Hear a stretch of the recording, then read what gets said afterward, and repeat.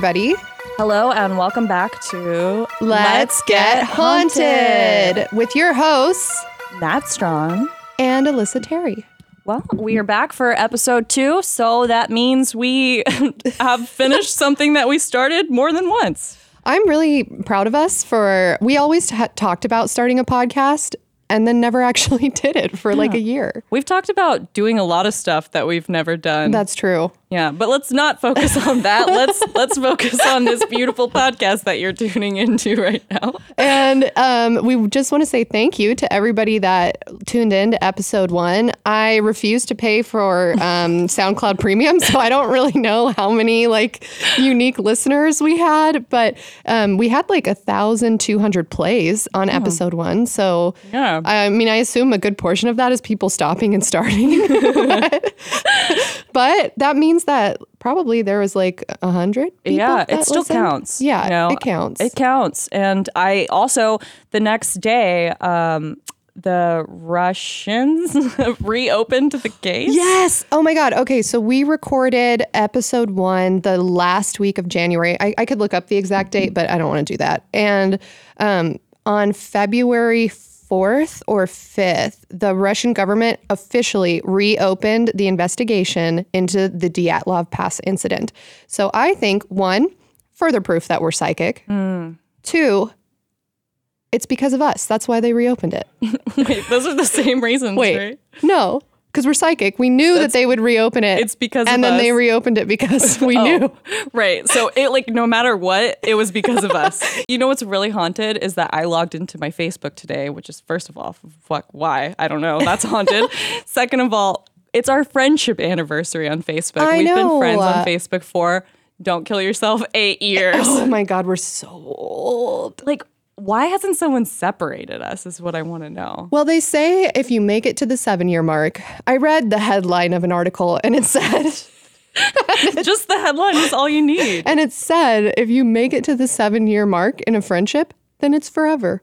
Really? And I believe that because I was thinking back, I was like, who are some other friends that like I'm still in contact with? And pretty much everybody I've known... There's like a couple exceptions of like newer friends, but everybody that has been stable in my life, I've known for at least 7 years. And then I think about friendships that didn't work out and I did not know them for 7 years. It dissipated in like year 3 or year 4. It's always year 3 and you're just like, you know what? Actually, I've changed. This person's toxic. Yeah. It's not me. It's them.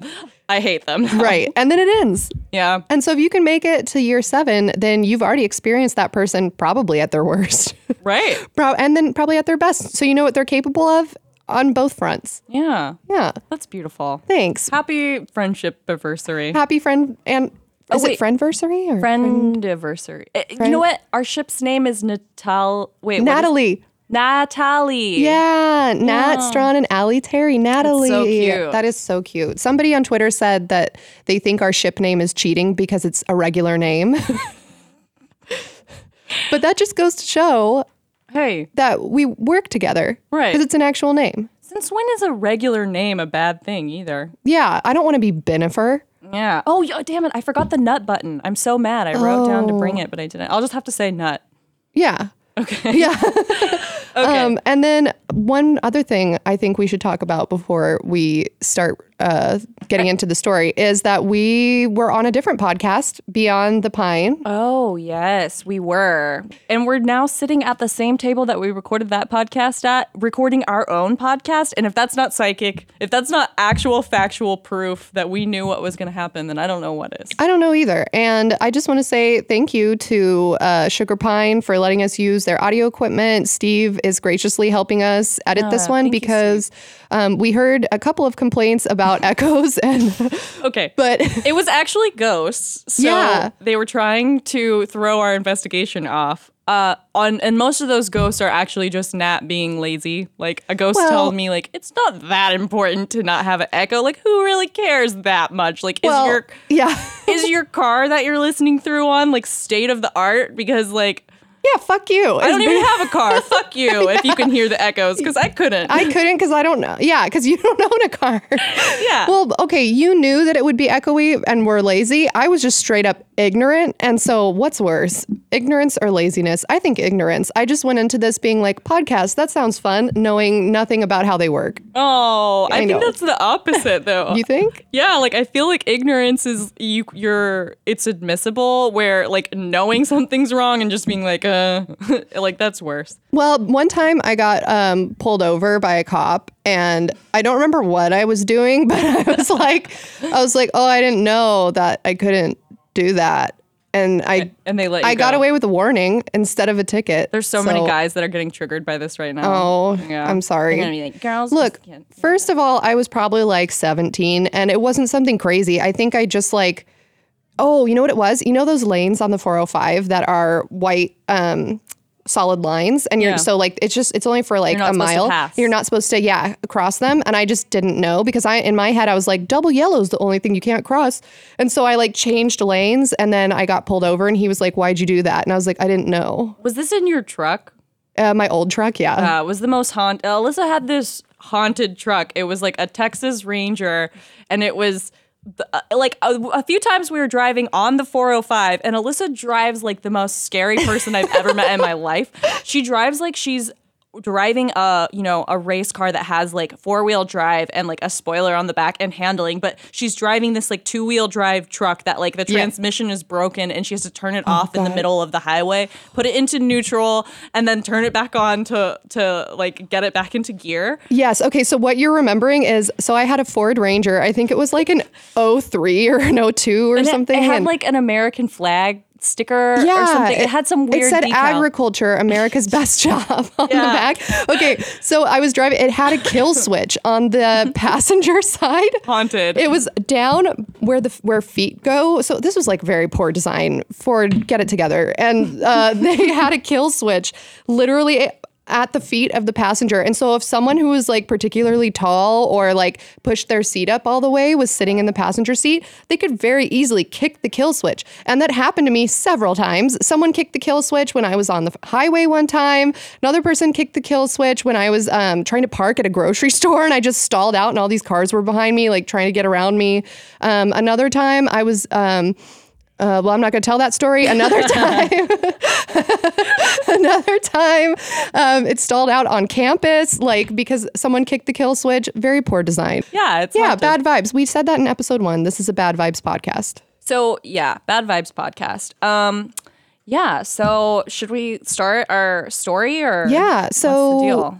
if you guys it's kind of remember, we're going to switch off. Every other episode, we tell each other a story. So I told episode 1's story, the Dyatlov Pass incident, and now Nat's going to tell me a story.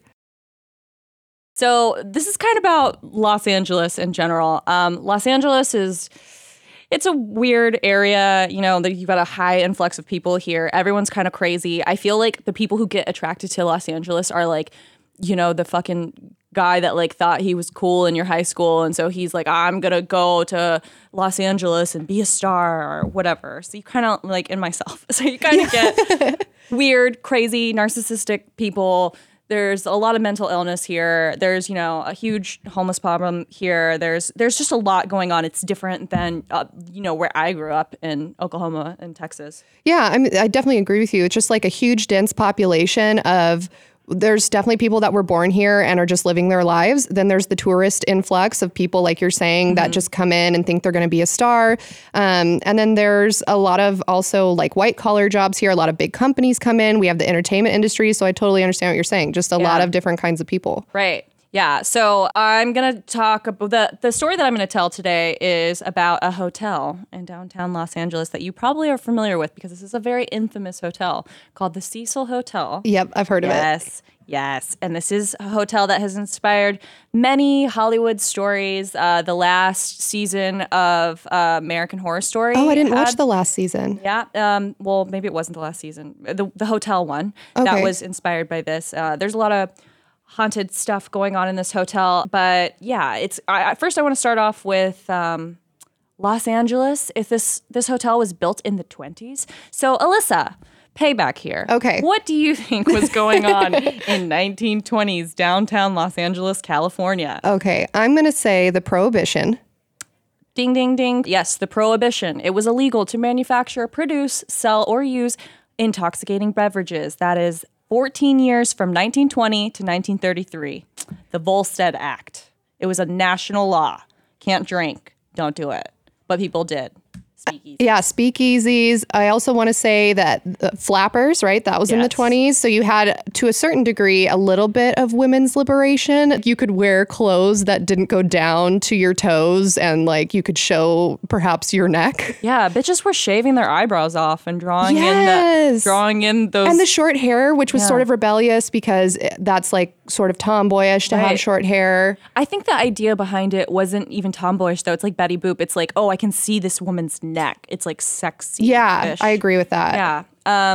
Yeah. So the 20s, it's booming. There's lots of money coming in. There's industry. Hollywood is starting out. I think the Hollywood sign was put in somewhere. I have this. The Hollywood sign was erected in 1923. Oh, I didn't know that. Hollywood is really coming to life in the 20s.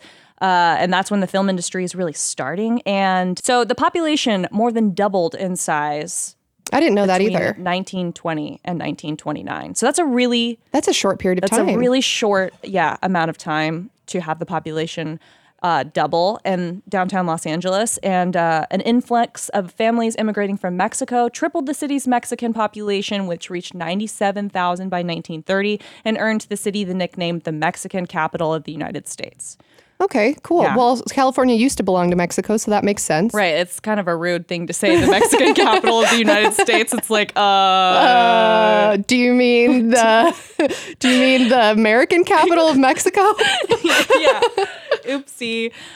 So extensive modernization is taking place in the 20s, and we see this in the architecture, opulence. There's, everything has little jewels on it. It's like Great Gatsby. Like everything's got a little jewel Hell on yeah. it. Yeah. It's like put a fur on it, put a little like Put a fur feather on it. Yeah, and whenever I look at pictures of women from the 20s, it's always like some woman who's like 105 years old and like is wearing like a beaded like kimono with like a fucking feather in her totally. hair. Yeah, Yes. and she's just like looks like, oh, I'm gonna die in 5 minutes, but like, damn, do I look great? But look at this long cigarette that I'm smoking and a bottle of whiskey in the other hand. That's probably why they lived so long, because they just didn't give a fuck. Right. Well, and then we got at the end of the 1920s, the Great Depression hits.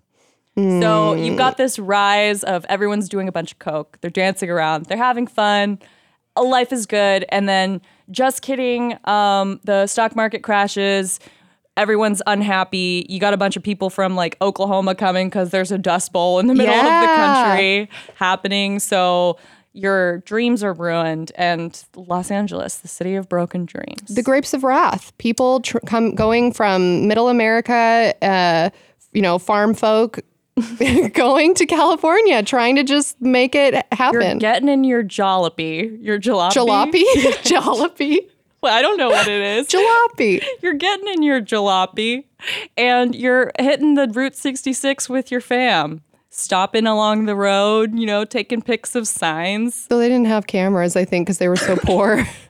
Oh, mental pictures. Mental pictures. The original That's the Instagram was your brain. Correct. So, correct.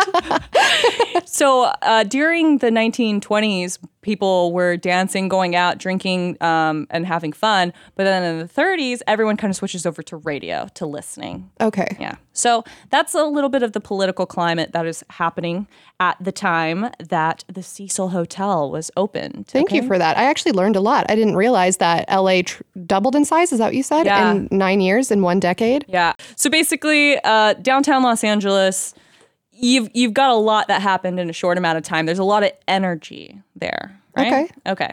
And then December 20th, 1924. ASMR. Supernatural ASMR. The Cecil Hotel is constructed in 1924 by hotelier William Banks Hanner, and it's located at 640 South Main Street, Los Angeles, which is, I walk my dog by this place. Is that the Stay on Main now? Yes. So it has been rebranded several times, which we will get into. Okay. But it opens up in 1924. It has 700 rooms. Damn. Yeah, this is a big place, and they're at affordable prices. And it's intended to be the ideal location for tourists and businessmen. And it has a $1 million lobby in there, which you can still go in and see today. It's absolutely beautiful. It's done in like Art Deco style. But then Cute. 2 years after the hotel is opened, the Great Depression happens and the area around the hotel falls into despair, becoming the infamous Skid Row, with as many as 10,000 homeless people living within that 4-mile radius. So the Cecil Hotel is forced to become a budget hotel hostel.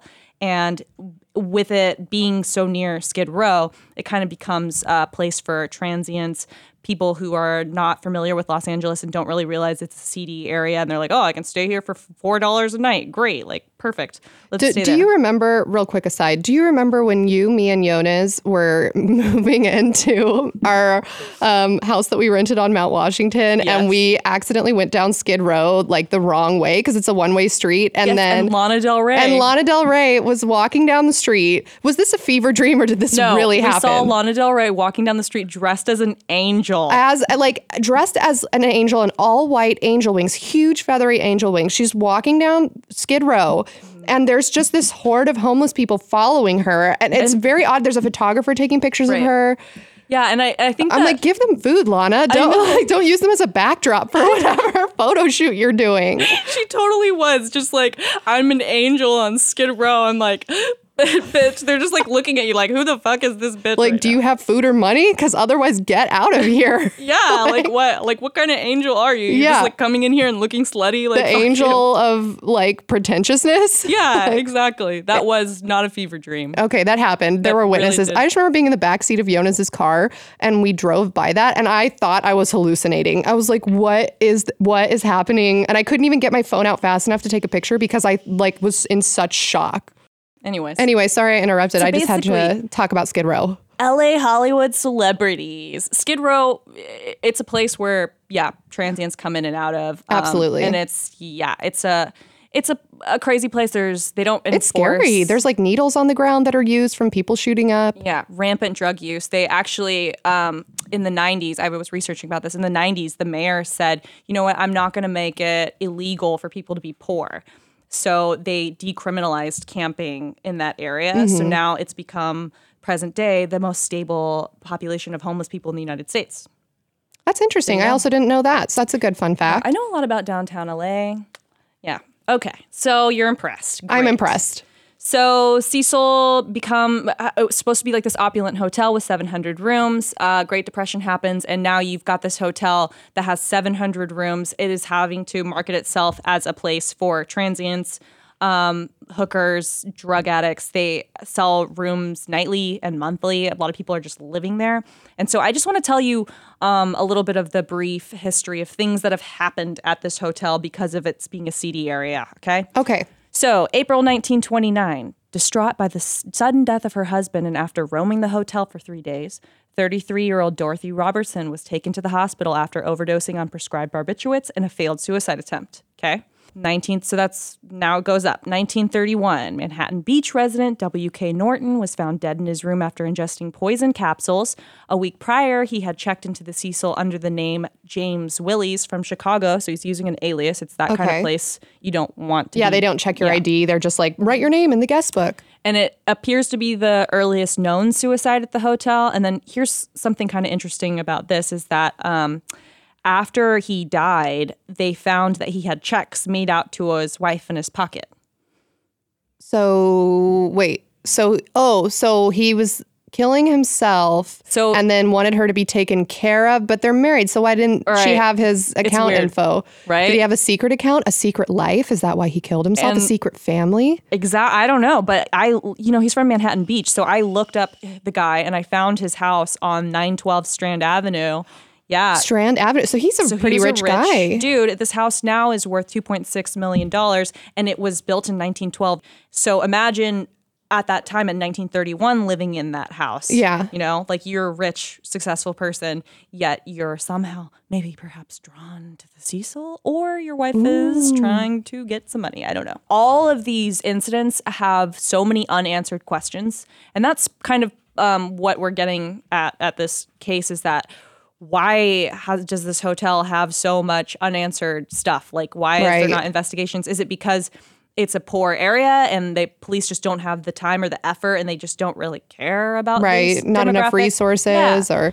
So then in 1932, a maid found Benjamin Dodich, 25, dead from a self-inflicted gunshot wound to the head. He did not leave a suicide note. In 1933, a young truck driver was fatally crushed against the wall of the hotel his truck, though his name was lost due to poor record keeping. 1934, former Army Medical Corps Sergeant Louis D. Borden, 53, is found dead in the room at the Cecil. He slashed his throat with a razor. Okay, that's a real determined suicide. I would never be able to do that. Investigating officers finding a razor by the body and farewell notes reported Borden ended his own life because of ill health. And then here's a point towards sketchiness. In a brief note, he asked that Miss Edna Hasener of P.O. Box 664 Edmonds, Washington, be the sole beneficiary of the little that I leave. And who was she? They don't know. Just some random chick? Person. To me, that sounds like you got your throat slashed and someone was like... Well, that's what I'm saying. Like, you'd have to be really determined to slash your throat with a razor as a means of suicide. Why not just buy some illegal drugs on the street and overdose, or like jump off a... I mean, I don't know. I've never been in that mindset, but I just can't imagine wanting to slash your own throat with a razor. Are we really going to talk shit on suicide? Well, I'm saying I don't think he committed suicide. I'm saying I think somebody... Foul play. Yeah, foul play. So then in 1937, 25-year-old Gracie Margot falls from the 9th floor of the hotel, but then her body gets entangled in telephone wires on her descent. Oh my God. Yeah, she dies later at a hospital, but there was... a 26-year-old sailor from the USS Virginia sleeping in the room with her, and he says he was sleeping when it happened, but he has no idea why she would try to kill herself. Wait, a sailor was in the room with this woman? Yes. Oh, that's a sex worker, and he absolutely threw her out a window. He says he has no idea, and the police were unable to determine if it was an accident or suicide. Okay. Well, so, yeah, sketch, right? Yeah. So 1938, now you have Marine fireman Roy Thompson, 35. He jumps from the Cecil's top floor and is found on the skylight of a neighboring building, and he had been staying there for several weeks. That's gruesome as well. These are all very gruesome deaths, like being tangled in wires, landing on a skylight. I know. It's weird. Yeah. 1939. And we're not even into the, years where they have air conditioning. I guess a point to what you were saying about the Great Depression, I guess it would make sense to have a lot of really desperate deaths during this time if people are down on their luck. But I definitely think that some of these sound like they weren't. Yeah, foul play. Yeah.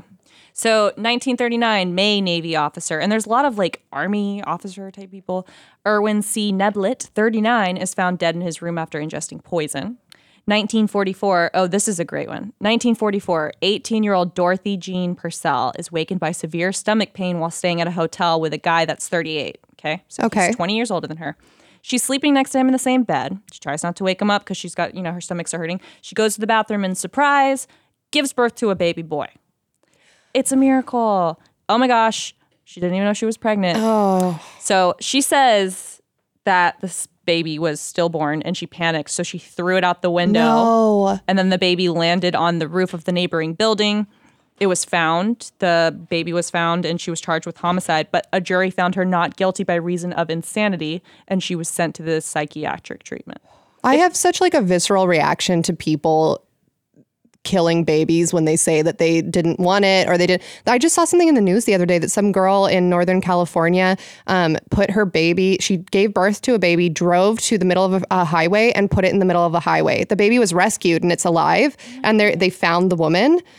So she's obviously going to go to court for this. I mean, that's attempted homicide and child neglect, but I understand that people have problems, but I really like that kind of thing just makes me so angry because if it's a stillborn, call 911. You didn't know you were pregnant, you're a dumbass because that's what your period's for. But like, you didn't notice you didn't have your period for 9 months, but maybe you're really unhealthy, so you just didn't notice. Whatever. But call 911. Or if it's a baby and you didn't know you were pregnant and you're scared, go drop it off at a hospital or a fire department or a police station. I do not understand just throwing babies around. I really hope that birth is that painless that you're just like, oh, I think I have to take a shit. Oh, just kidding. I had a baby. Because like I'm terrified of giving birth. Or are their shits just that painful? Maybe because this was back in the day, like babies weren't as big and like everyone was smaller. I don't know. I don't know. Okay. Makes me angry. Well, I'm glad that people, infanticide. What is that? Infanticide. It sounds like Fantasia. Like, ooh, this is sexy Yeah, installment. infanticide. Yeah. Mickey Mouse comes out and has the dancing broom. It's the new Cirque du Soleil. Yeah. Infanticide. We're going to hell. Okay. 1947. Robert Smith, 35, died after jumping out of the 7th floor window. 1954. Helen Gurney, 55, jumps from the window of the 7th floor room. God, this is so many people. I know. And she checked into the room under an alias also. 1962, we're getting closer, I promise. No worries. 50, jumped from the window of the 8th floor and landed on a second-story interior light well. She didn't leave a suicide note. Among her possessions, though, were a bus ticket from St. Louis, 59 cents and change, and an Illinois bank book showing a balance of $1,800. That was a lot of money back then, was it not? Or what year is this? I mean, that's a lot of money to me right now. Well, give me $1,800, please. 1962. Okay, yeah, that's a good amount of money. I mean, yeah, that's like one of my medical bills. Yeah. 1962, Pauline, 27, jumped from the window of the 9th floor room after an argument with her estranged husband. And she landed on a pedestrian, killing them both instantly. Yeah. So even just walking down the street in front of this hotel is just bad news.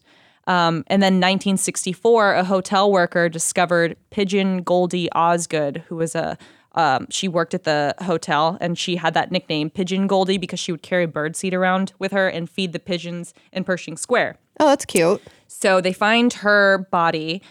She'd been raped, stabbed, and beaten in her room, and the room was ransacked. And then they found someone walking through Pershing Square where she had been seen covered in blood. They arrested the dude who was a friend of hers, but then eventually let him go and said that he was cleared. So he was arrested and charged, but then later cleared, and her murder's still unsolved. Well, I mean, I know they didn't have DNA testing back then, but someone walking around covered in blood seems like they should not be released back to the general public. Yeah. Okay, 1975. A still unidentified woman jumped from the 12th floor window onto the Cecil's 2nd floor roof, and she had registered there December 16th. 1976. A man opened fire from the roof. Nobody, yeah, this is crazy. Nobody died, but after he was taken into custody, he said he never intended to hurt anyone. He just wanted to demonstrate how easy it is for someone who had mental health issues to get hands on dangerous weapons and harm people. You know what that reminds me of? You know that mass shooting that just happened in Thousand Oaks where the guy went into the borderline and shot up people on that country music night? Oh my God. He said his reason for the shooting, because he was live streaming during it, he said it was because he wanted to show that we need gun reform in this country. You are such an asshole, sir. Like, yeah. You wanted to show that there's a problem with gun control, so you went and killed a bunch of people you don't know? Yeah, that doesn't make sense. Like, what? Yeah. Fucking assholes. Yeah, that guy's an asshole. Yeah, that guy's an an asshole. I don't know his name and I don't care to know his name. All these people are assholes. And that guy on top of the Cecil that was shooting people to prove a point, asshole. Yeah, okay. I'm just going to read through the rest of this super fast because I want to get to the story and this is bumming me out. Okay, go for it. Richard Ramirez, the Night Stalker, he's a serial killer rapist. From June 1984 to 1985, he was practicing Satanist too. He's a really famous serial killer. He was staying there for $14 a night, and he often threw his bloody clothing into the Cecil's dumpster afterwards. And then in 1988, a body of a 32-year-old nurse was discovered deceased. 2 months later, the murderer discovered was hiding out at the Cecil. So that all happens. Basically, this hotel has a bunch of bad press because from the moment that it was erected until like 1988, you have like tons of high profile serial killers staying there. You've got people dying left and right. You had one woman who jumped off, literally her body landed on the marquee and people are like watching the police untangle her from there. So in 2007, a group buys the Cecil for $26 million. So they transform the building and rename it. It's called The Stay. So I was there too when they did this. It was right after what I'm going to talk about next. Okay, I'm ready. I'm ready to hear it. Okay. So it's February 2013. Okay. It's cold. It's a haunted time of year. As we know, it's very close to where we are right now, Oh actually. my gosh, you're right. Yeah. So Elisa Lam, do you know? Yep. You know her? Okay. Let's start then. Elisa Lam, 21 years old, young girl, Canadian student at the University of British Columbia in Vancouver, embarks on a solo trip around the west coast of the United States. Her intention is to visit San Diego and then work her way up through Los Angeles, Santa Cruz, and finally San Francisco. And she wrote extensively about her plans on social media and sites like Tumblr and Facebook, as well as her own blog. So we have tons of social media evidence of her. And I wanted to just read some of her blog entries. Oh yeah, I've never read any of her blog entries or anything, so that's going to be interesting. So I want you to look at her. First, I'm going to have you look at her Tumblr and kind of tell me what you're seeing on her Tumblr. Let me go to her pictures. It's called Nouvelle, whatever. It's French and it translates Nouveau? to new news. Yeah. Okay. So just scroll through some of those pictures on her Tumblr and kind of tell people what you're thinking about. Okay, Elisa so Lam. this is so interesting because I've heard casually of the Elisa Lam case, but I've never looked into anything about her specifically. Do you have a Tumblr? No, Of course you don't. I don't. Tumblr I never is got into it. The trash people of the internet. It's like the Instagram meets MySpace for just like emo trash. You know what it reminds me of? LiveJournal and Zanga. And I had both of those growing up, and I don't need to repeat that time in my life. Yeah, you learned. So I'm seeing a lot of GIFs. I'm sorry if you pronounce it GIF. I say GIF. Jif is a peanut butter. Yeah. I'm just seeing like a lot of GIFs. There's Would you describe the content? Like, what's her blog about? well, it's interesting that it's called New News because a lot of this stuff looks sort of vintage. There's like fashion, there's like artistic graphics. Here's something that shows an apple doing yoga. It's a cartoon and it says, "I am strengthening my core." Kind of cutesy. Let's see. Let me scroll a little. Oh, here's a drawing of a pistachio with a mustache, and it says pistache. EO. Meryl Streep is on here. Yeah, just like a lot of artistic photos and paintings. Yeah, Does Van it Gogh. seem like pretty typical for a 21-year-old? I mean, I never had a Tumblr, but it looks very disjointed to me. There's like a lot of different topics being discussed at the same time. And most Tumblrs that I've scrolled through have like a cohesive theme that are like very aesthetic. Like if you really like, anime, then it's all anime, or if you're or grunge, kawaii or grunge. It's like, it's like you can go like, oh, I want to see soft ghetto, and then you can look at it's like a photo board. Steampunk or mood. aquapunk. Yeah, this is not Big a mood. Yeah, this is not big mood. No, it doesn't appeal to me personally. It's a lot of like cartoons.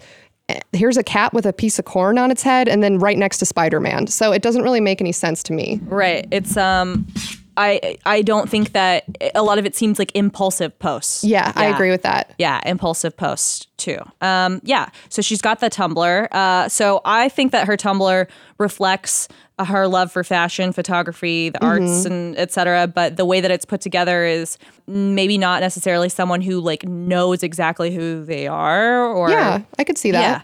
So Lam was dealing with a new bipolar diagnosis, and she was depressed, and she was taking medication, a couple different antidepressants and mood stabilizers, but she never had any signs of danger or breakdown, and she never had harmed herself or others, and she didn't really have any red flags. Okay. She was a promising student. She had a family that loved her, and they had a shop in Canada that they worked at together. So she had strong communities, and she had hobbies, as we can see, and she has a future ahead of her, right?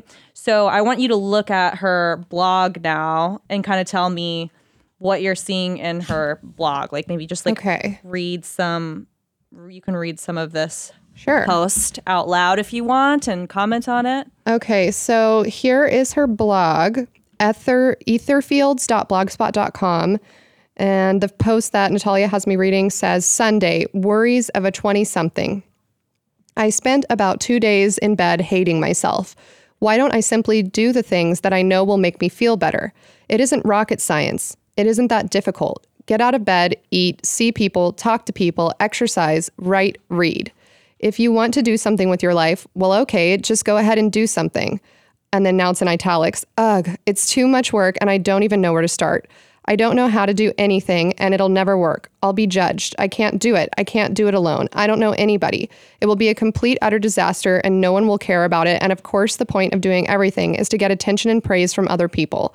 Yeah, I need to get the most followers and the most views. And by doing that, I have to promote myself and become a phony and pander like hell. Good job. You're really following all ideals you hold so dearly. Good job. You stopped yourself from even starting. You're so lazy you'll never accomplish anything. If you weren't so lazy, you probably wouldn't have dragged out this depression for so long. God, why do you give up so easily? You make it like a snap decision. Why do you have no commitment and diligence? You're so freaking lazy. You're a phony. You want to cruise by and fool everyone into thinking you're smart, but really you did the least amount of work and pretended you worked really hard and you deserve this mark. If there's an easy way, you will manipulate people into getting it and then feel guilty afterwards because, oh, you didn't live up to your morals and ideals. Well, it keeps going for a little bit longer. And then the very last thing that she says on this post is, God, I hate you so much. What do you think of that? It's sad. It's really sad. That's really sad. It almost breaks my heart. I know. And so how old was she when she wrote this? 21? 21. Yeah, that's, I mean, I Those are feelings that I think everybody has at that age, young, too, because you're moving on from a place where you've had your parents and your teachers and like everybody taking care of you, and you have so many activities lined up for you in the day that you don't really even have time to know who you are. You're just kind of like ticking boxes, right? Like, I need to go to this class, I need to do this, I need to make this grade. So had she just graduated at this point? Is that what you said? So she was 21. She was in school in Vancouver, but she wanted to transfer perhaps to a school that was in Santa Cruz, like a USC extension. Okay. But she kind of didn't know what she wanted. So, which brings me to my next point. She decides, so she's kind of in this transient place in her own life where she doesn't really know what she wants. It seems like she's confused. Visually, you can see it on her Tumblr. She's just kind of scatterbrained all over the place. But nothing that's like completely unheard of for somebody that age. Yeah, totally. I think, like you said, everyone sort of goes through that phase where you're transitioning from teen to adult, and it can be very confusing. And especially if she's going through a major move and has just had a major diagnosis, which now we know, like, bipolar disorder, while I don't have it, but I'm sure it's very challenging. I mean, now we know that tons of creative people have bipolar disorder. There's different medications and coping mechanisms, and it's not like a diagnosis that would be the end of the world. But for someone who's very young and is moving to a different country and just had this diagnosis, I'm sure that would be really difficult. Yeah. So the other thing that's really interesting about her is that she's really smart, you know, like she's calling herself dumb and saying that she gives up and she doesn't have the will to make things that she wants happen. But even that kind of self-awareness is something that you always see in intelligent people. They're super, super depressed because they're just like, I have this potential and I don't have the energy to make it happen. And one of the quotes that she has on her blog is like, you're always haunted by the idea that you're wasting your life.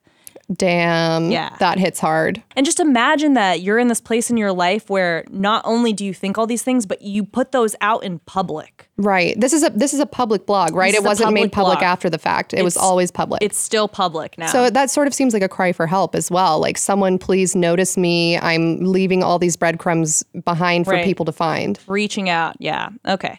So she decides she's going to go on this trip to the West Coast, and she's going to go by herself. So to me, that's pretty ballsy, going 21 to a country by yourself. My mom would never let me. Never, at age 21. No. Never. But so December 21st, she blogs that she wants to visit the West Coast. And then December 28th, she blogs that these are important clues for later. Sure. December 28th, she blogs that her cell phone is misplaced. She says, unfortunately, my cell phone is, quote, misplaced. Life tip number 1820. Never, ever work in a shoe store, and especially if it's a lady's shoes. What? Run far, far away and hope you never need to stoop so low you have to sell shoes. Men's shoes are okay. Okay, that does seem very like a childish thing to say, and she's 21. Yeah, right. So she seems like maybe a little impulsive. Yeah, impulsive. You lost a phone. And she's mad about something else, or maybe thinks that she's a little bit better than whoever she was working with at the time. Right, working in the shoe store. Right, okay. after she blogs that her cell phone is misplaced, she, January 5th, says, the next leg of my whirlwind adventure, the West Coast. Meetup applications now accepted for Vancouver, San Diego, Los Angeles, Santa Barbara, San Luis Obispo, Santa Cruz, San Jose, and San Francisco. Suggestions and recommendations highly, highly appreciated and needed. So does she have a following on social media at this point? Not really, no. Okay. No. But she is saying she might be meeting up with random people from the internet. I don't know. Okay. So January 7th, she books this flight. It says, I just got my flight booked. Vancouver, January 18th to the 22nd. San Diego, January 22nd to the 27th. And the rest is to be written. January 29th, she says, I'm privatizing the living crap out of my Facebook because I'm paranoid like that. And I come across my 4th Facebook note out of the 5 I have. Verbatim posted here from my Facebook, so respect and kindly do not repost this. This is the very start of my depression today. I'm feeling very low.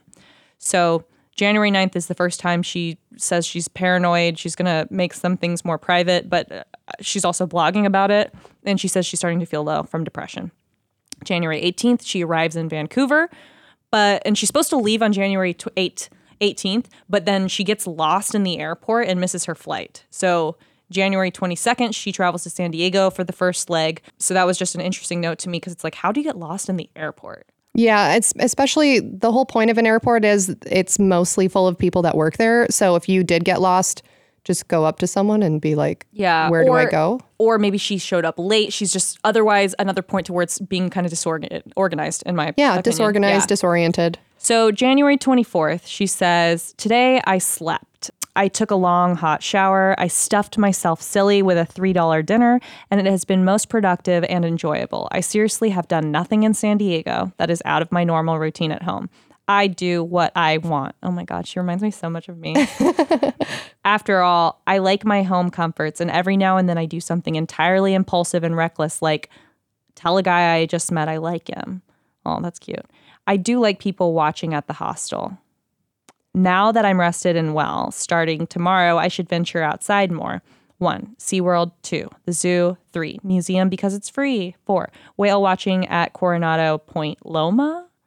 So what do you think about that post? So I think this sounds like someone, and maybe I'm repeating what you've already said, but I think that this sounds like someone who is obviously receiving an allowance from their parents, right? Mm-hmm. Because she worked in a shoe store for a short period of time and then is suddenly able to afford like plane tickets into the US.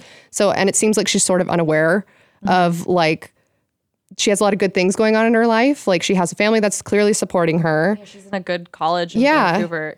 Yeah. But you can totally see the highs and lows. I mean, she's documenting it. She's documenting, now I'm not feeling well at all. Oh, now I feel euphoric. Oh, now I feel reckless. To me, these are all like normal emotions that people go through, but like it's so different to put that out in public. Yeah. Yeah. And it's happening so quickly too, like literally day to day. Like one day I'm fine, next day I'm super depressed. Now I'm eating a ton of food and I'm telling a guy I like him. Now I'm sad again. Yeah. Yeah. So January 27th, she says, the speakeasy was awesome, all caps, except I lost a cell phone. Sigh. Again, another cell phone? So she lost another cell phone, but it wasn't hers. She had borrowed a friend's old BlackBerry for the trip. So to put the timeline in perspective, she loses her phone while she's in Vancouver and is like, oh shit, I'm going on this trip, borrows someone else's old BlackBerry for the trip, goes to a speakeasy, loses that BlackBerry. Okay, so yeah, she's a little bit jumbled up, it seems like. Every 21-year-old Yeah, in college. well, like how many times did we lose our phones? I definitely lost, I think I've only ever lost 1 or 2 phones in my life, but I totally understand leaving it somewhere or thinking I've lost it. Dude, I've lost so many phones. Really? Yes. One time I was sitting on the Strand with Jack and we were just like drinking a beer and I went back inside and when I came outside I was just like, oh man, I left my phone on the middle of the fucking sidewalk and of course it's gone. See, so maybe it's because I'm always on my phone. So it's like very hard for me to lose it long term, but maybe you're more in the moment. So it's easier for you to lose it. I wish I could say that these were times when I was sober. Like, no, this is always when you're like blackout and you're like, I lost my phone, I lost my purse, I lost my ID. Well, that's true. She was at a speakeasy, so maybe she was blackout drunk and just like left it somewhere. I left my purse in the car in Mexico, like in the taxi in Mexico on the way to the airport. No. Yeah. And was your ID in there and stuff? My everything was in there. My ID, every single thing was in there. Oh no. Yeah. Luckily, my mom had my passport, so I could like go back Thank to God the United for moms. States. Yeah. But like, how stupid is that? That's just why when I was younger and my mom would be like, let me have a copy of your ID, or like, I need to keep this here. Like if we're on a trip together, like, oh, I need to keep your important, stuff on me. I would be like, no, mom, I'm an adult, or I'm a teenager. I don't need you doing stuff for me. And now that I'm an adult and realize how stupid I can be, I'm like, yes, mom. Yeah, you're right. Like the other day for taxes, she was like, oh, do you want me to store this in my locking cabinet, or do you want to take it to your apartment? And I'm like, well, realistically, I'm going to lose it. So could I just like keep my important tax papers at your house? I love that. Yeah. I love when we go on vacations together. You always have a binder of the trip, and I know it's got to be annoying when I'm like, hey, what are we doing today? And you're like, I literally fucking printed this out on an itinerary for you, and you're too lazy to even look at it. And I'm like, well, why am I gonna like have the energy of saving the itinerary? When I love planning stuff. I think it's super except fun. for then we lost the entire itinerary. Okay, so there's an example. So if I died and someone was looking back on like my life, they'd be like, wow, what a dumbass. How unrealistic that she spends like a month working on this itinerary and then leaves it on the airplane. But that's what I did. Right. We got it back. So that's another point is people, a lot of like they talk about her mental health and they're like using her blogs and stuff to be like, wow, look at her, how crazy she is. Like she's got so much angsty and so much emotions, but like really she's like everyone. Yeah, you're right. That's a good point. I've now changed my mind. Yeah. Okay, great. So on January 28th, she arrives into LA and she checks into the Cecil, which is the haunted hotel that has all the suicides and all of the crazy sad stuff in the beginning. But it's a hostel now, right? And so that's why she's checking in there? Right. So it's a hostel. So she's checking in there. We don't really, that's another thing too, is like a girl like that does not belong at the Cecil. Right. So like if we're looking at the past records of the type of people who were staying there, we got prostitutes, we've got people coming in under an alias, we've got drug dealers, we've got serial killers. Yeah. Yeah. This 21-year-old girl traveling by herself, coming from a privileged family in Canada does not need to be staying here. I agree with that. Right. Maybe she was looking for an adventure. Maybe she liked that it was a little seedy. Yeah, she doesn't blog. We don't have blogs from her from that day, but we do know from January 30th, her anonymous roommates complain that she had odd behavior, and she gets moved to a private room on the 5th floor so that she won't disturb other guests. Okay. So we don't know what her odd behavior is, but on the entire trip, she's calling her parents every day. Even after she lost her phone, she's using other phones to call her parents and check in with them so that we know, like, they know she's safe.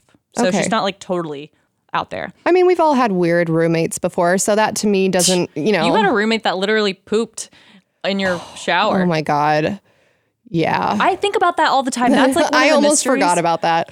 I think I solved it though. So Alyssa has this, every once in a while when there was a break, you would come home and there would be like a tiny pile of poop in the shower, right? It only happened once. We were on spring break. I don't even want to say what grade I was in because I don't want people, if this girl by some chance is listening to this or stumbles across it one day, I don't want her to feel bad. But think of it from my perspective. I'm like 19, 20, and somewhere around that age. And I come back from spring break early. This girl you need permission to stay in the dorms over like holidays. And so she had gotten permission to stay in the dorms. And she was living there with her boyfriend. And it was a bunch of roommates, like 4 people living there. And I get home early and she didn't know I was going to be there.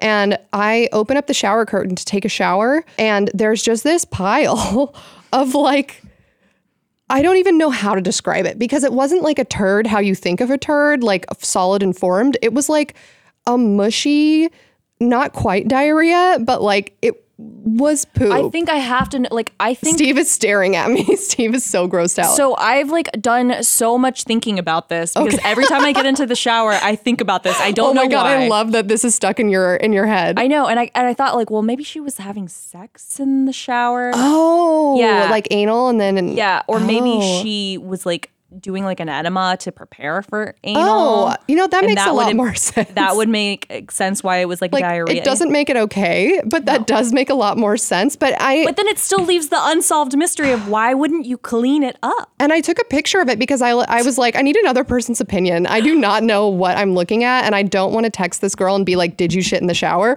So I sent it to some of two of our other roommates. And I was like, hey, what is this anybody's? Like, what is this?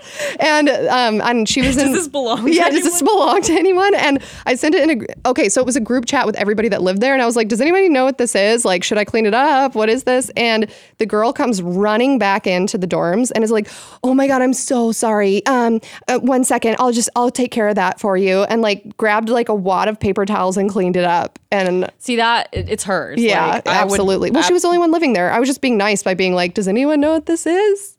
That's the greatest unsolved mystery. We need to have an entire podcast An episode entire episode dedicated to I that. should just call her and like bring her on the show and be like, what was it? Yeah, dude? just fucking tell us. I because want to it's- know. It's like the only reason I've stayed on this earth this long is to find out Yes. what the motive was. Like, just give me a fucking. Just tell me. And now if that happened to me or you, I feel like I would just ask, or you would just ask like, hey, what is this? But at the time I was like 19 or 20 and I thought it was going to be embarrassing for her if I Right. asked. You gotta But save now face. I'd be like, dude, did you take a shit in the shower? Yeah, and I would be like, honestly, like, is this a power move? Like, are you the alpha in this house now? Like, what is this? Is this your shower now? Yeah, like, just tell me what's going on. Yeah. So anyway, weird roommates, not unusual is the point. So it doesn't, Right. that doesn't really concern me that they're complaining about her behavior. Maybe they were just bitchy, or maybe she was just doing something that to her was normal, but to someone else would be weird. Yeah. Who knows? Yeah. So January 31st, it's the next day. It's the last day of her visit, and she's supposed to check out and travel to Santa Cruz for the last leg of her trip. And a bunch of hotel workers see her. They say she looks happy, she looks friendly. A local clerk at the bookstore, her name is Katie, says that she sees her. She was alone, but she was very lively and outgoing and friendly, and she was talking a lot about whether her book would be too heavy to travel with. Oh, okay. So her parents are waiting for a phone call, and because she'd call her parents every single night, and when she didn't call, her parents fly to LA and they file. parents, Yeah, see? that's what I thought Yeah. too. And they file a missing persons report. For the first week of her disappearance, the family and the LAPD search the area of the Cecil, and they use police dogs, but there's no scent or clues at all turned up. Okay. The room that she was in was totally clean. It seemed exactly as she had left it, and there's no sign of disturbances or struggle, no sign of foul play or anything like that. no blood, no drugs, no alcohol. Absolutely nothing, and they can't find scent anywhere. Okay. Oh, that's it. That's weird. Yeah, so that's January 31st and the whole week of February. So a week goes by. February 6th, the LAPD releases an official missing persons bulletin that has her picture on it and details. And it's like, if you have any information, contact the police. They get no leads. So the very next day, they have a press conference. There's nothing. Then February 14th. Valentine's Day. Our last story, episode 1, something happened on February 14th. It's the most cursed This is the day most of cursed. the year. Cursed motherfucking holiday. Okay, wait, quick side backstory. Yeah. I have been really sick. I've had a crazy sinus infection. And this Valentine's Day, I go to sleep and like knock out, and I have this crazy fever, and it's February 13th, and I'm like, I literally have never felt this bad in my entire life. So I call my mom right before I go to bed. It's like 7 p.m. I'm like, Mom, can you die from the flu? Like, is that real? Like, do people really die from the flu or not? So I was like willing to go to die. Like, I was just like, you know what?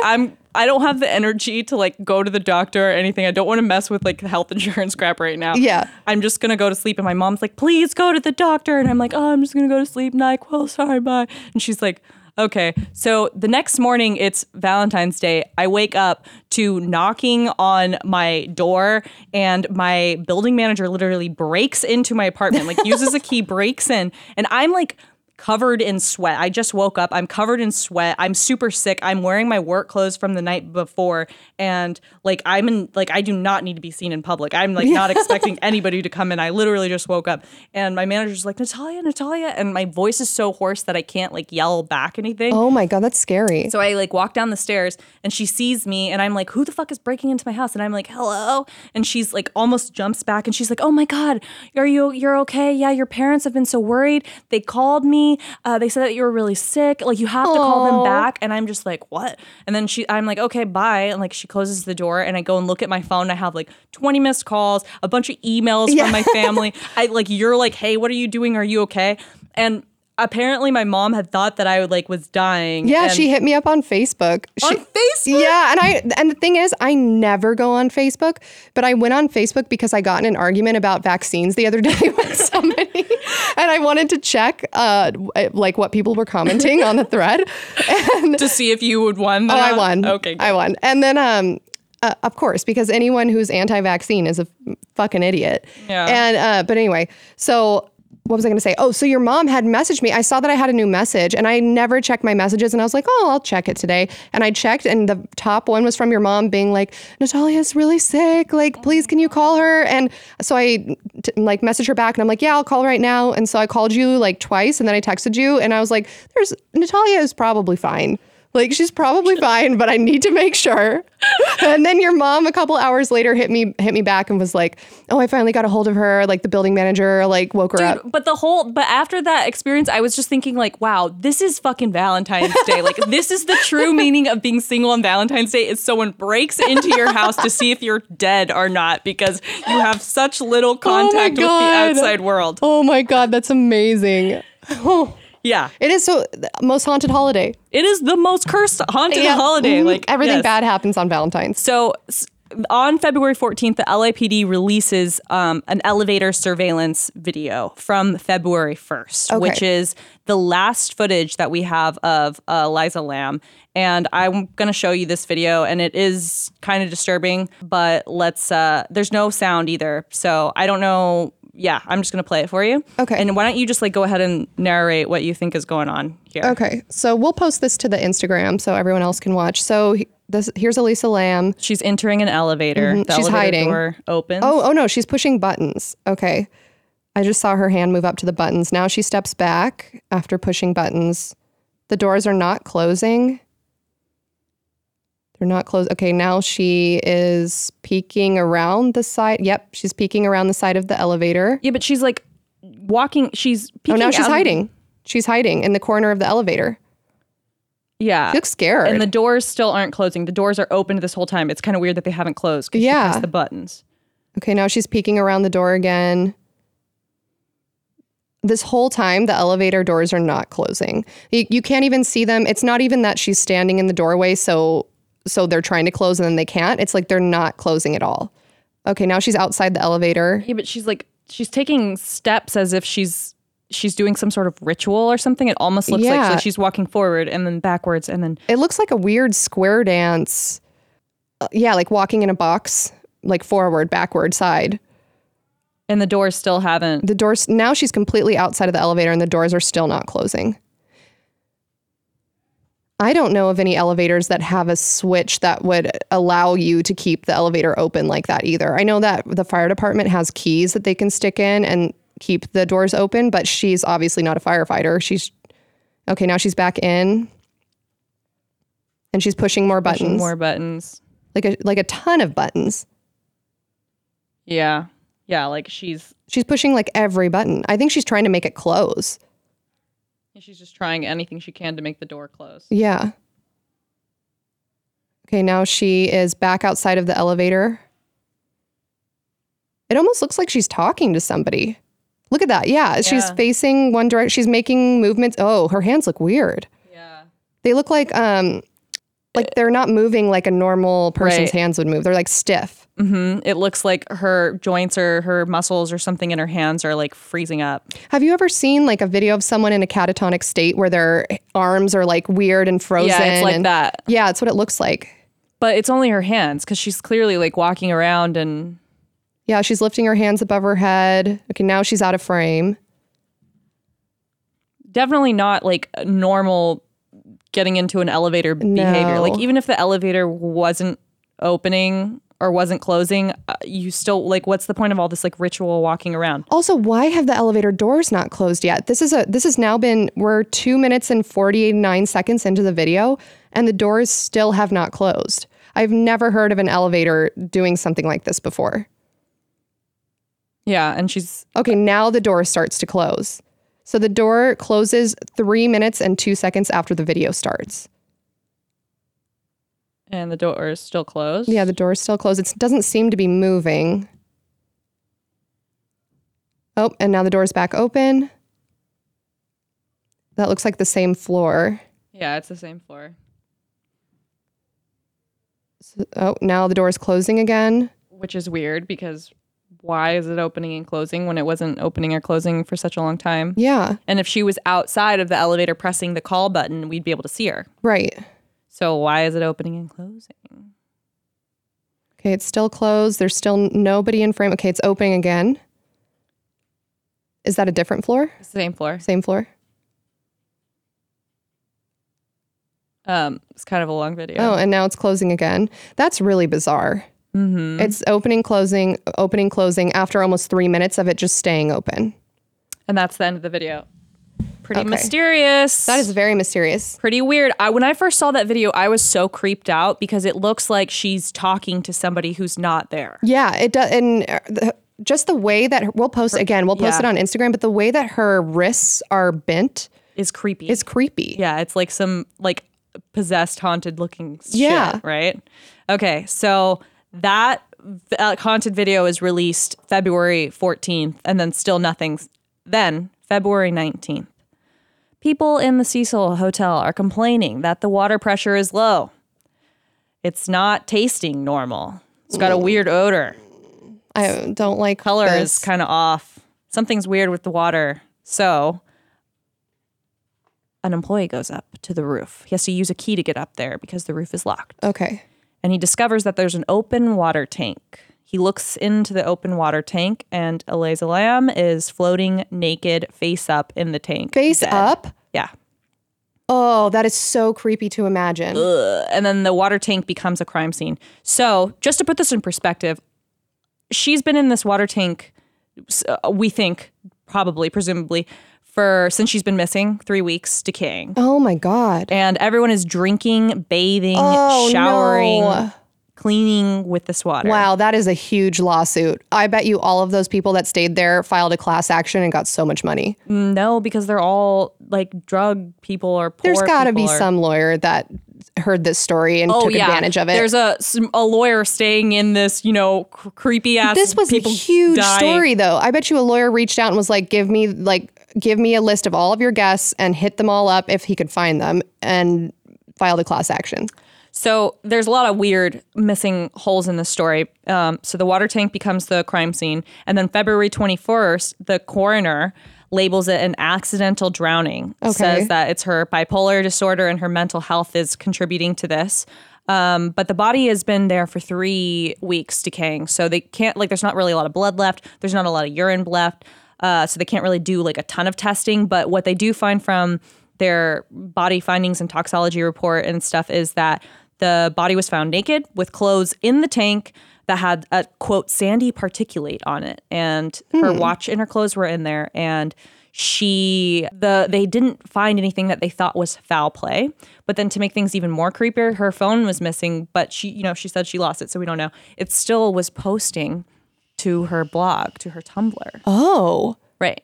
So after her death, it's still posting things? It still posts things. I wonder if she had, I don't know much about Tumblr or Blogspot. Can you schedule posts in advance? You can schedule posts in advance, but I looked at the post and the posts were not scheduled for any time that would seem normal. One of them was for almost 6 months later. Oh, come up. that's odd. Yeah.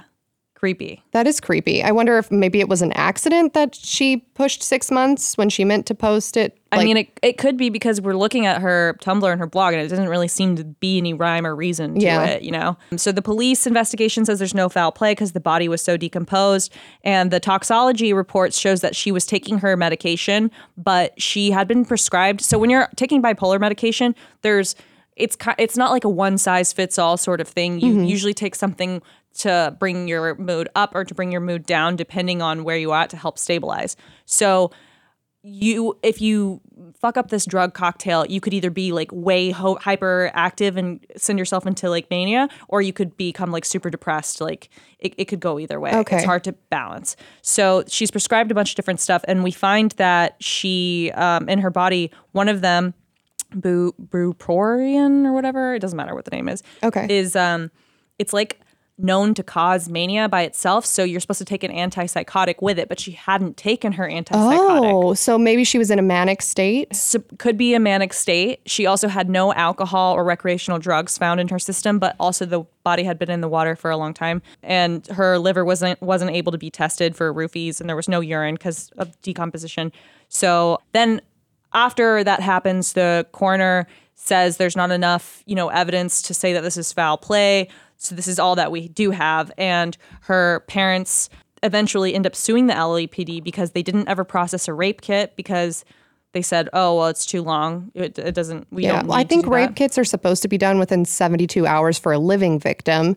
I don't know what that changes to when the victim is deceased, but yeah, you think they should at least try, right? Right. I mean, I'm not a medical examiner, but you might as well try. And there was a lot of delays, right? So she goes missing. Why does it take them a week to even put up a missing person, Yeah, send out an alert and also how is it that the hotel staff did not notice that, like, where were her bags? That's what I want to know. I'm sure she didn't check into the hotel or travel to the US with nothing on her. So I'm sure she had to have had at least a duffel bag or a backpack. Where is that bag? Was it left in the room? And if so, why did the hotel staff not think that was weird? Right. Well, this hotel has 700 rooms in it. We've stayed in hostels before. Yeah, like, absolutely. It's a fucking shit show. Remember when we were in Oktoberfest? We stayed in a hostel Yes. and it was like random, there was people giving blowjobs in the stairwell. Like, like you and I came back from Oktoberfest and didn't even change out of our clothes properly. Just unzipped just our passed dress. out. Yeah. Like on the ground, I woke up in the morning and I see your dress like literally standing straight up. Like you had just like so tired. You had just stepped out of your dirndl.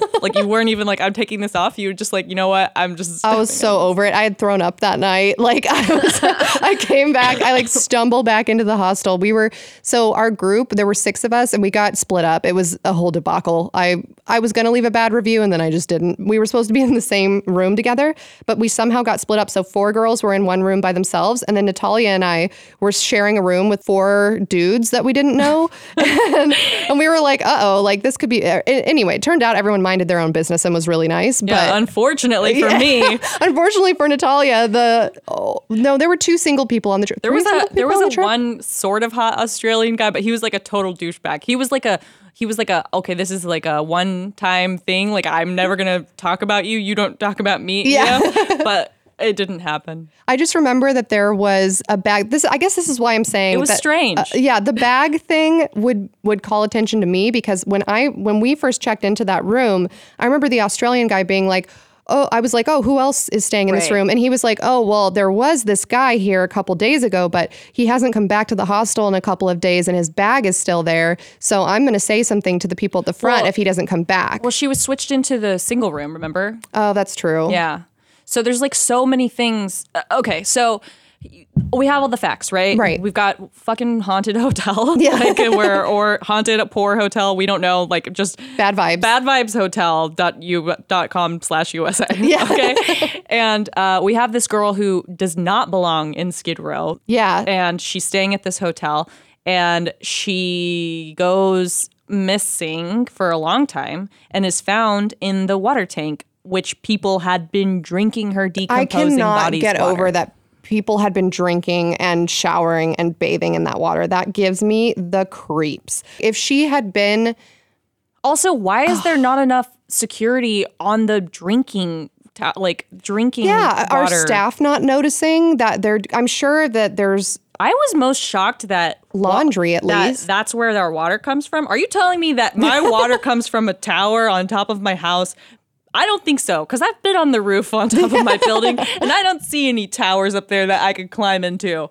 Well, you're drinking from municipal water, which is LADWP. See, the real mystery is where the fuck is the rain coming from? Like how is this...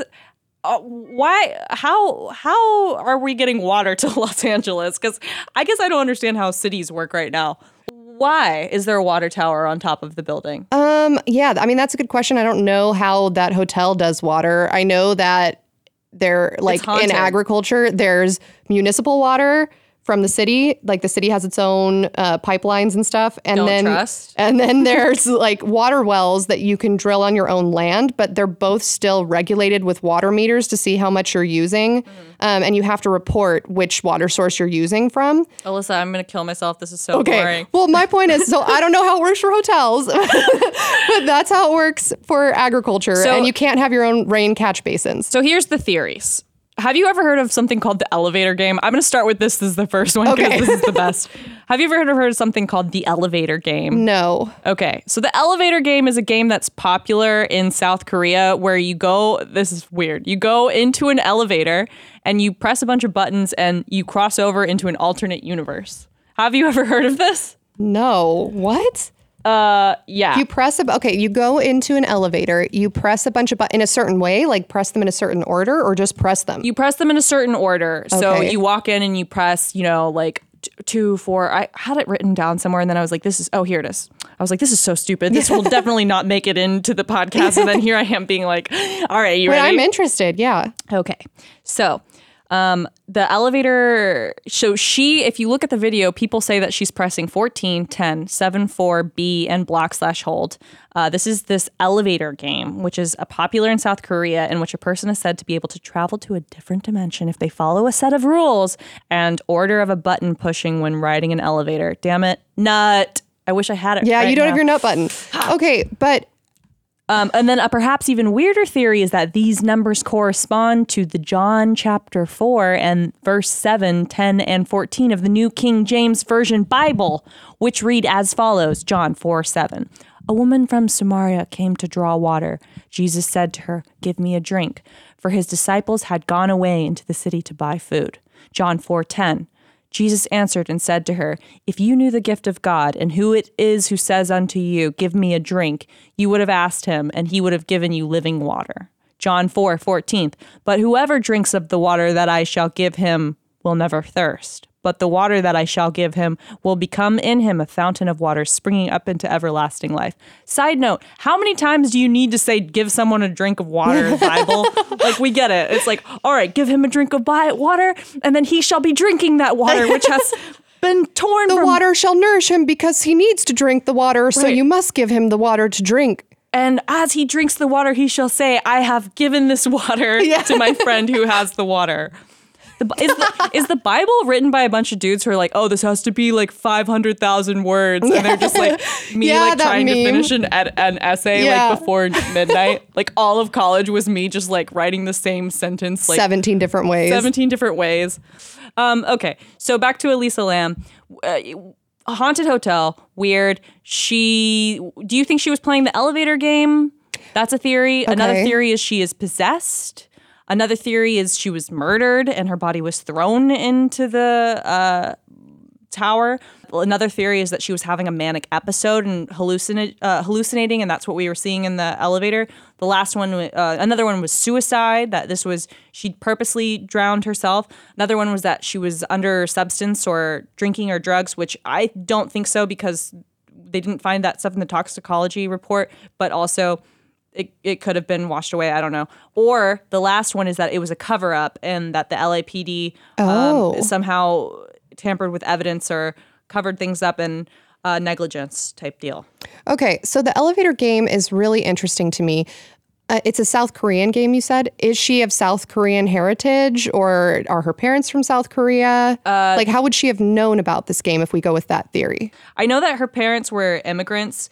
Oh, no, she was Cantonese, so Chinese. Okay. Yeah. So, but maybe that game is popular throughout Asia and only invented in South Let's Korea. just talk about how South Koreans have the most haunted stories. Yeah, very haunted. Yeah, like that is a culture that makes some fucking scary movies. But so for the elevator game, you said that you have to push a certain buttons in a certain order. Right. That is a fact, right? It's That those is a fact. buttons. Okay. Right, the elevator game is a fact. Okay. Well, no. I'm saying to play that, whether or not that we believe in the elevator game, those are the buttons in that order that you have to push. And people that have looked at her on the surveillance think that she's pushing those same buttons in the same order, correct? Correct. It's also really hard, as you can see from the video, to kind of see what she is pressing though, because it's like pixelated. Yeah. Did anybody go in and take a picture of what the elevator looks like with a better camera before they refurbished it? No. Because then you might be able to tell and say, okay, well, this is what it looks like. And in the video, we see her pushing on the left side at the top. So maybe it was number 7 or something. Do you want to hear the elevator? Yeah, I do. Okay. So first, the prospective player must choose a building with at least 10 accessible floors and locate an elevator that can be used without anyone else trying to get on it at the same time. Checks Okay, out. check. The player will then enter the elevator from the first floor, but absolutely must be completely alone. But did she enter from the first floor? We don't know. Okay. Let's pretend. Okay, check. Well, let's just say maybe check. she played it fucked up and that's why this happened. Oh God. Once in the elevator, the player must visit each of the following floors in exactly this order, pressing the next button just after arriving at each. 4, 2, 6, 2, 10, 5, 1.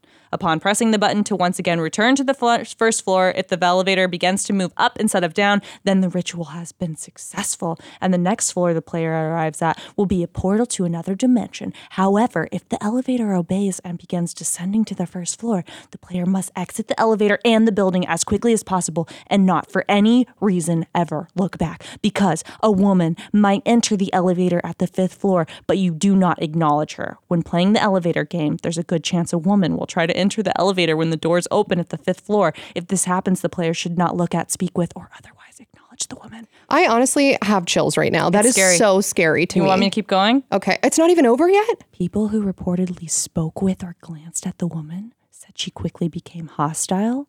With one player taunted so aggressively she attacked the unknown woman. Another player began dreaming about the woman, and she got progressively closer to him in the dream each night. One player claimed the woman assisted them in remembering how to get home, although allegedly she now continues to haunt them to this day. Players, I'm going to have nightmares tonight. Yeah, man. Good. Players who make it to the other dimension will meet a red cross in darkness. Also, like, a woman, like, why is all scary things have to be, like, a fucking woman by herself is scary too? Like, pretty this just, sexist. Yeah, it goes back to, like, witches. Like, oh, you're a woman who's not, like, just being fucked by a man 24/7. Like, let's fucking cut your clit off and burn you. Yeah, you wore pants. Witch. You're a beautiful woman who's at childbirthing age and doesn't have children and lives by herself in the woods. Like, fuck you. Yeah, you're barren. Yeah. Yeah. Pretty much. Sexist. Bullshit. It is. Yeah. Okay, so the ritual, if it carries out properly, the 10th floor should have a cast of darkness and a faint red glow. All players describe how they are completely alone in this other dimension, with the woman from the 5th floor, if she entered the elevator, refusing to explore this room with them. Players who choose to exit the elevator at the 10th floor, by the way, this is ranker.com, just so you know. Oh, God. The most sensationalist. Who exit the elevator on the 10th floor believe walking in a straight line makes it easier to return to the correct elevator door to go home. But some sources say this isn't the case. Who are these sources? Like, who wrote this? Who decided the elevator game? Because elevators have not been around forever. So, like, they're acting this has like to be fairly recent. Yeah, they're acting like this is some, like, ritual. It's like what? Is there, like, a haunted game I can play on my phone, too? Like, honestly, I'm creeped out and I believe it. Because that is so creepy to me. I want to believe. If you faint while playing the game, there will be dire consequences. You might think you made it home, but then realize you're still in the other world. Oh my God. Okay, so if we're going with this theory, then we think that she was playing it or at least trying to play it and that something happened. So then how did she wake up in the tank, though? Maybe she saw the woman on the 5th floor and that's who she's talking to in the video, and she made the mistake of talking to the woman instead. And maybe that's why she was trying to hide in the corner of the elevator in the footage, because she's trying to not interact with the woman. And then she failed. And so something bad happened to her, because that's what the game says. Okay. I also have 2 questions about that I want to ask you about her. So we don't know how she got up into the roof, right? Because it's normally locked. It's normally locked. The only other way she could have gotten up there is if, I guess there's like 3 or 4 different ways to get up onto the roof, but all of them are supposed to be locked. Okay. You could, I mean, it's a seedy hotel though. So it's like, yeah, like the fire alarm quote works. Like, right, yes, like our water is not haunted, you know? Like, oh, there are people like making sure the doors are locked. Like, yes, technically you're not supposed to be able to get on the roof. Yeah, but who knows what underpaid employee someone was doing that day. The fact of the matter is that she got on the roof. Okay. So that's first first mystery is what was she doing in the elevator? Second mystery is how did she get on the roof past a supposedly locked door? Third mystery is, so that picture you showed me of the water tank, it looks like it has a pretty heavy lid. And she was able to remove the lid and put it back on, or when they found her, was the lid off? The lid was open when they found her. Oh, okay. So she didn't close it after her. No. Okay, she just opened it. And she was got naked. in. So is the theory And that... her watch was off too. Okay, so is the theory that she took her clothes off before getting in the tank, and that's why there was sand Sandy on the stuff? clothes, and then she threw them in after? Some people have said, okay, well, when you're trying to climb a ladder and you're fucked up, you're probably not just climbing up it. You're going to like, you know, when you get to the top of the water tank, you're going to like lay on your belly because it's high. Like I would be scared. Yeah. I mean, even if you're having a manic episode, like you're scared. Like, you know better than to just like jump off of a roof unless that's what you're trying to do. So people think that maybe she like slithered her way in there and then like took off her clothes. I don't know. Huh. Well, it's all very... That's so weird. So if the tank was open, then that sort of eliminates foul play, because wouldn't someone trying to kill her try to hide her body because like by closing the tank lid after her? Or taking her clothes. Yeah. And the other thing is there's no fingerprints of anybody else found. That's the thing is like they have a body, but the evidence doesn't point to anyone else being there, which is why, in my opinion, it's either one of two things. Okay. Supernatural force. Okay. Right? Mm-hmm. Or she was having a manic episode, some weird drug cocktail thing. When you're going crazy, like if you've taken too much stimulant, anyone can understand, even if you have too much coffee, heart rate goes up, you get real sweaty. Yeah. And now multiply that by like 1 million. Yeah, So I have to maybe- drink decaf because if I have too much regular calf, I go nuts. Yeah, maybe you're thinking, get in the water. I don't know. That's Well, like you said, so the medication they found in her system was one that is known to cause mania by itself. And normally you would take an antipsychotic with it, but she didn't have the antipsychotic in her system. But that's not conclusive proof because she had been so badly decayed that maybe they just couldn't detect it. Maybe it had a faster half-life or whatever. and she hadn't had any issues in the previously, like she's never had anything like this happen before. She's never had an outbreak, but her roommates did say, oh, she's acting a little bit weird. Yeah. But then the hotel staff says she was acting normal. But is that because they're trying to cover their asses and they don't want to say, oh, she was acting weird and we didn't follow up by, you know, calling the police? And also, what is normal? Like, look at, you know, the woman who was at the bookstore that said she saw her and was like, oh, she's super outgoing and lively. Like, that could have been a manic episode, you know? Yeah, you It's never like, know. hey, I'm so excited. I love my book. Like, and Yeah, it's like, oh, cool. totally. Normal kid. Bye. Yeah. So maybe, and that lines up with her taking that medication that would make her more manic. Which all points back to the woman forcing her Yeah. into the water tower. Honestly, I like the elevator game theory because she is pushing buttons like crazy. The elevator is acting weird. As far as we know, there's no button inside the elevator that she could push to make it stay open that long. I wonder if you're really, really, like, if maybe she was playing this elevator game because she did seem like someone who had knowledge of the internet. Like, she's on Tumblr, she's on Blogspot, she's speaking with, you know, relatable, like, meme terms and things. Yeah. Maybe she did know about the elevator game and maybe she was Curious. or maybe she was having a manic episode and decided to play the elevator game and got scared. Have you ever played Bloody Mary? Yeah, absolutely. I remember in elementary school, they had the part of the school was under construction. And so they had these restrooms set up that were almost like trucked in a way. You know, the portable classrooms? Yeah. They were like portable restrooms, but not actual porta potties. And we used to go in there because they were on the far side of the school. And we used to go in there at lunchtime, turn off all the lights, and one by one, people would go in and play the Bloody Mary game. And it was really scary. Did you ever see Bloody Mary? No, but I mean, I feel like if I had seen Bloody Mary, I would have blocked it out of my memory anyway. Which brings me to my next point. Okay. This is like, get ready because this is journalist Nat. Okay. Is mental health so stigmatized that we want to believe in the paranormal in order to justify something beyond our mental health being? Damn.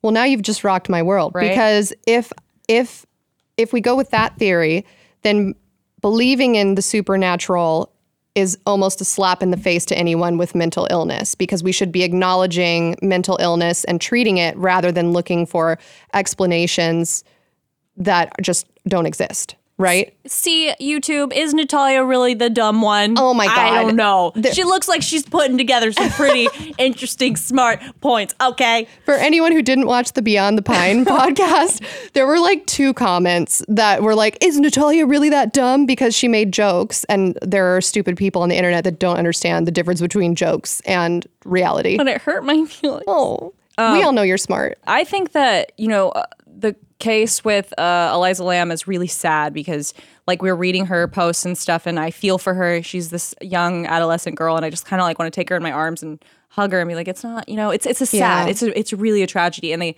have it's an accidental drowning, and her family, they're not getting the closure that they need because there's so many things that are left unanswered. So as much as I want to say, we can figure this out, there's so many things that it's like, it's weird, right? Well, and I think this also just goes to show. So this happened in 2013. Yeah.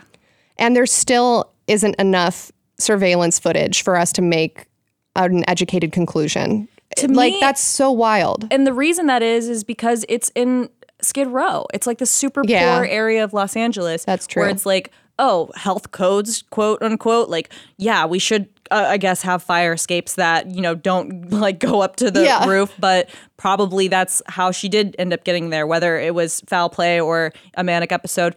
She shouldn't be allowed to get up on top of the roof, but she was. And I think I think the real question is, does America care about poor people and people who are affected by, poverty? Actually, a lot of people who are poor, mental health, homeless population, there's a lot of mental health going on there. But if you took someone who's super rich and has mental health issues, it's like, okay, like I'm gonna go get my antidepressant, I'm gonna go get my prescription, and it's like totally normal. Like, oh, you're fine, you can still have like a high paying job and high profile job in life and have that mental illness. But when you're poor and have mental illness, it's like no one gives a shit.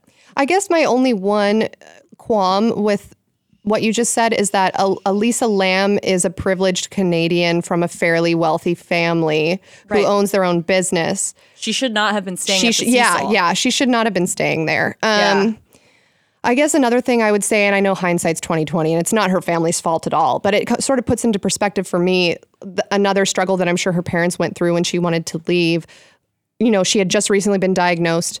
They don't know if she's going to be taking her correct dosage of medication, but you can't babysit her for the rest of her life. She's an adult. You have to let her go out. And I'm sure that's something that they struggle with and feel badly about, because if they had refused to let her go, maybe she would still be alive. I don't know. I mean, I don't know. I do know that hotel has all the bad vibes, though. Yeah, absolutely. Come on, like, that is way too many bad things to happen. I actually, you know what? I think I drove by it the other day because I was in downtown for my downtown night class, and it's called Stay on Main now, right? It's called Stay on Main or like Main Hotel. They've tried to rebrand it so many times, and if you go on Yelp, I wanted to read some of these Yelp reviews. Yes, please do. This place like attracts a lot of paranormal people, but I've heard of people like staying at the hotel to record paranormal activity before. So I think that I'm sure that the hotel does attract a certain type of crowd now. Yeah.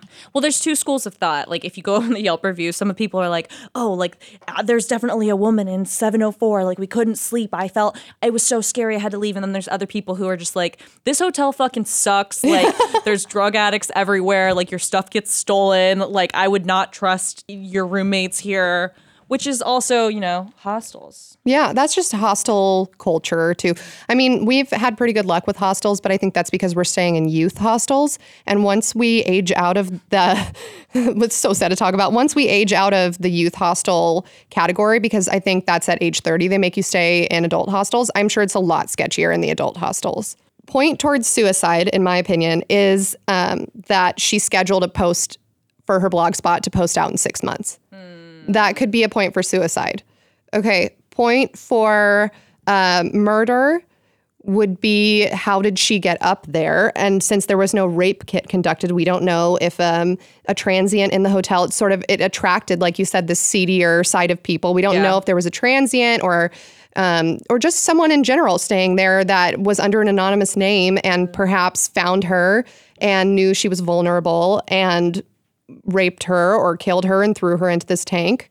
Okay, then a point towards paranormal, in my opinion, is the elevator game because that elevator's acting really weird. Yeah, that elevator is acting fucked up. Yeah. Right? There's something wrong with that elevator. For sure. Like if we can conclude anything, it's that the elevator has some issues. One final point, because this makes me look smart. Have you ever read The Shining? No, I never have. I love The Shining, and the book is really good. And in the book, the elevator is very haunted at the Overlook Hotel. And that kind of, I kind of feel like maybe that's what's going on here. Well, in like the Twilight Zone, a lot of the stories center around elevators, right? So elevators are just haunted. Elevators are pretty consistently haunted, I will say.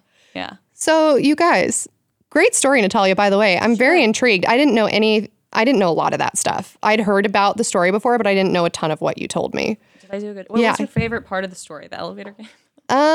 Yeah, probably either the elevator game or her Blogspot posts, just because I never knew that she had a Blogspot or a Tumblr. And it's such a window into somebody's mindset. Yeah, it is. Rest in peace, Eliza Lamb. Rest in peace, Elisa or Eliza Lamb. And I hope that her family is recovering. I mean, that's super traumatic thing to go through. Do you know if they won the lawsuit against LAPD or not? I don't. And I don't know if that's another weird thing too, is like nobody really traces these loose ends, Yeah. Yeah, which I'm sure they settled out of court, or I don't know. That's taxpayer money either way. So also I feel sorry for the citizens of LA that had to contribute towards some settlement. Well, downtown Los Angeles, as we've discussed, is just a clusterfuck. Like they don't enforce laws there anymore because it's just too expensive. So it would not surprise me at all if the coroner or the LAPD skipped a bunch of, important steps, to save money or something, or just get it off their table. Or they didn't even realize, like, oh, this is a 21-year-old girl from Canada whose parent, like, has a family that loves her and is going to come out and cause trouble if we don't find her. Also, my heart goes out to that employee that found her. That must be so traumatic. If that person is not in therapy, I hope they get into therapy, because that is enough to screw you up. They still work there. They still work there? Yeah, so I was reading from a journalist who went to the hotel and found that same employee, and they like took them up on the roof. That person is really strong-willed. I would not be okay after finding someone floating face up in a water tank. And also, I feel this is just a really sad story all around. I feel sorry for the people that were staying in the hotel and drank that contaminated water. I know. I mean, thank God she wasn't someone that had a communicable disease like HIV or hepatitis, and then her body's decomposing in the water supply and they drink it. I mean, damn, like a lot of things could have gone really bad, and a lot of things did go bad in this story. Yeah. The Cecil Hotel is now called the Stay on Main. We want to hear what you guys think. Yeah, and thank you. I know some people sent us emails. We haven't had time to go through them all yet, but I appreciate it, and we might do a little mini episode where we read some of your emails. Or yeah, we will. Yeah, we're cool. Yeah, so keep sending us stuff. We're reposting what you guys are doing. We are, and we really appreciate all the people that made fan art and stuff. We see it all. We love it. Wow, we do. Natalia is very active on Twitter, and I check everything. So get in my ats. Yeah, get in Natalia's ats, get in my ats, get in Let's Get Haunted's ats.